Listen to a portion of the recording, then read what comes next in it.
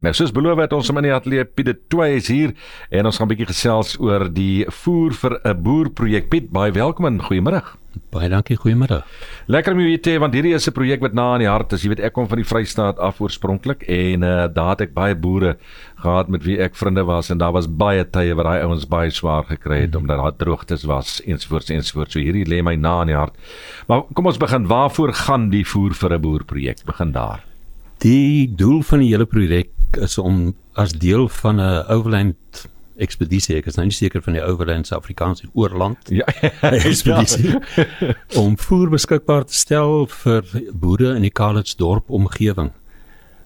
Daar's plekke daar wat tot 7 jaar gelede laas reën gehad. Wow, so dit is verskriklik droog in daai omgewing en dit is eintlik om vir hulle van voer te voorsien wat ons hierdie hele projek van stapel gestuur. Hoe het julle op hierdie idee gekom?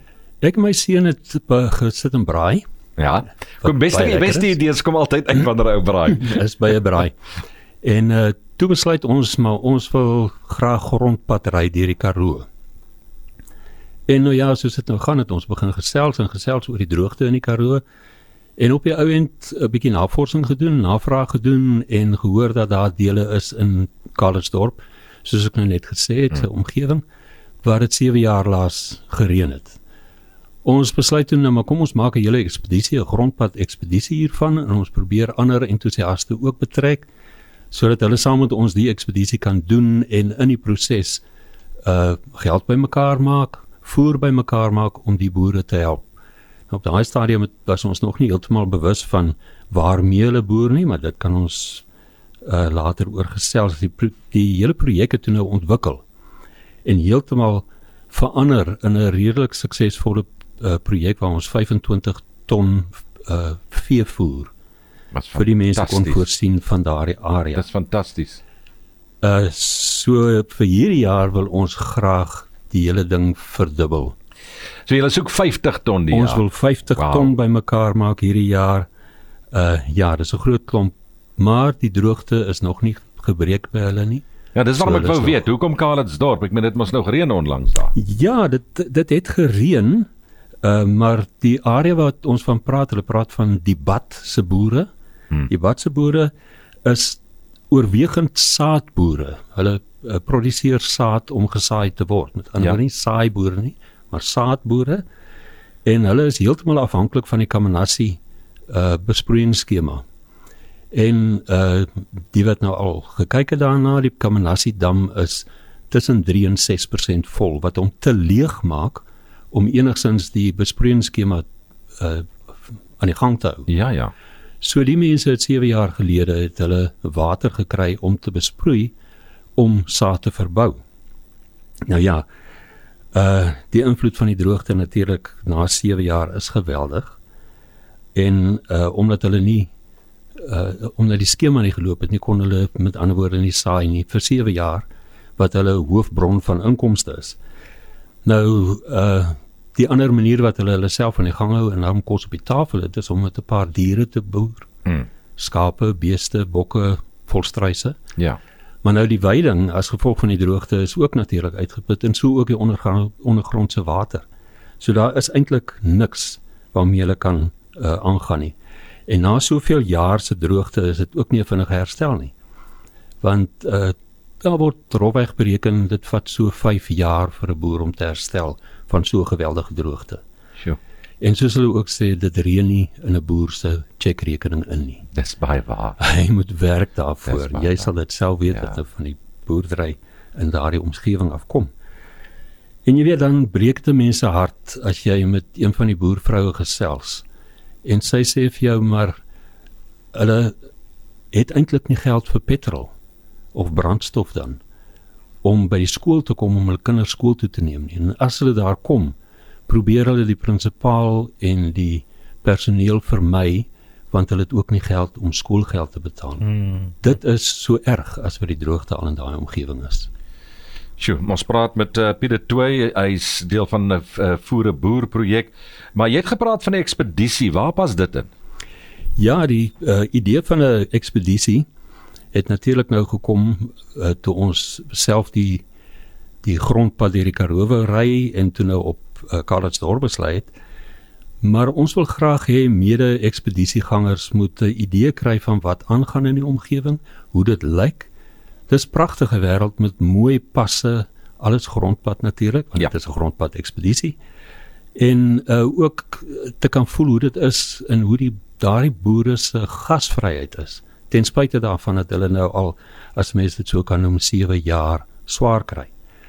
Nou as deel van die ekspedisie, of liewer deur 'n borg vir hierdie ekspedisie, en die borg ken homself of laat homself ken as Kaalvoet Swys Adventures. En ook All-Terrain 4x4. Hy reël vir ons 'n 5-dag grondpad ekspedisie waar ons deur die passe gaan en die mooi wêreld van daardie omgewing gaan leer ken. En ook 'n baie maklike 4x4 roete wat hy uitgewerk het vir ons, wat ons tot bo in die berg neem, daar by Kalitsdorp, heeltemal eksklusief. Niemand anders kan daar ry nie, dit is 'n boer se privaat grond, maar dit is 'n pragtige paadjie wat ons self ook al aan deel geneem het, en hulle gaan daar oornag. So dit is iets heeltemal uniek en besonders. En die deelname is ook beperk tot 12 voertuie. So as 'n ou daar wil deelneem, sal hy moet spring. Dit is nie sommer net vir gou-gou nie. Hoe kan mense betrokke raak en hoe word die bydraes hanteer? Die bydraes, ja, ek wil dan ook net noem, een van die voordele van die ekspedisie is dat ons dit op video gaan neem, en dat dit beskikbaar gaan wees op YouTube. Dit is 'n hele reeks vir die 5 dae en dit word gedoen deur Rockstar Adventures. Verlede jaar se ekspedisie is dan ook reeds beskikbaar op hulle YouTube kanaal. Ja, hoe gaan ons die betaling hanteer? Ons het reg van die begin af, dis nou ek my seun besluit, ons gaan nie kontant hanteer nie. Ons wil nie geld hanteer nie.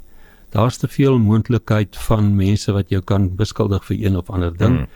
En het ons besluit om alle gelde wat inkom direk van die donateur af, hy betaal dit in 'n rekening wat ons, handelsrekening wat ons geopen het by Agri, Agri Klein Karoo. So alle gelde gaan absoluut vervoer vir boere, om dan nou hulle diere aan die gang te hou. So Agri Klein Karoo versprei dit dan nou na die... Hulle versprei dit met die hulp van die boere wat daar is, wat die ander ken en wat weet waar daar regtig 'n nood is en waar hulle kan help.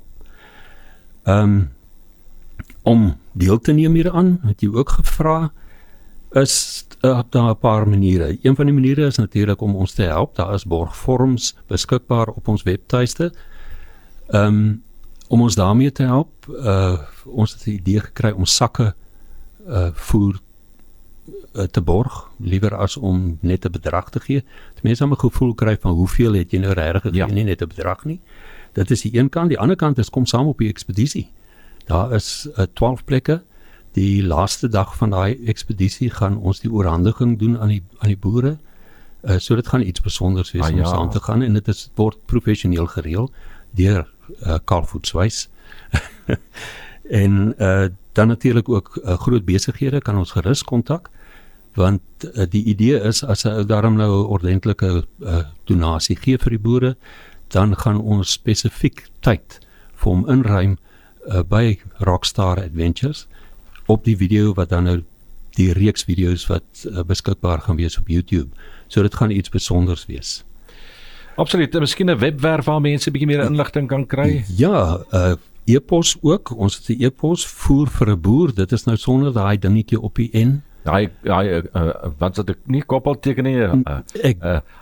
Wat noem dit? 'n kommaatjie, so klein kommaatjie. Daai dingetjie op die N word weggelaat, so dit is Voer vir 'n boer, een woord sonder koppelteken, sonder enigiets anders @gmail.com. En ons webtuiste is dieselfde, Voer vir 'n boer, op dieselfde manier geskryf, .wordpress.com. As hulle gaan na Google toe en hulle sê daar Voer vir 'n boer, word nie ook al hierdie goeters inligting te kry daar nie. Ek dink amper so, weet jy. Ek dink hulle gaan daarvan kry. Hulle moet maar net kyk na ons dan, want ek weet daar is ook 'n ander Voer vir 'n boer projek wat 'n tyd gelede plaasgevind het. Yes. So dit kan dalk wees dat hulle by die verkeerde een uitkom. Piet, miskien het dit 'n selnommer, jou nommer, kan hulle vir jou skakel dalk as daar mense belangstel? My telefoonnommer, dit is nou ongelukkig net tot die einde van Mei, maar al die gegevens is op hierdie webtuiste. Maar as enige iemand vir my wil kontak, is welkom om te kontak by 082 460 6638. Is 082-460-6638 en net weer daai voer vir 'n boer is eintlik voer vir en boer, nie 'n nie. Maar dit is die en van die is daar. Piet, 'n wonderlike projek waarmee julle besig is en baie sterkte en welgedaan met dit wat julle doen. Ons hoop julle gaan daardie doelwit van 50 ton voer hierdie jaar behaal. Baie dankie en baie dankie vir die geleentheid. Net 'n plesier. Goed gaan. Sterkte.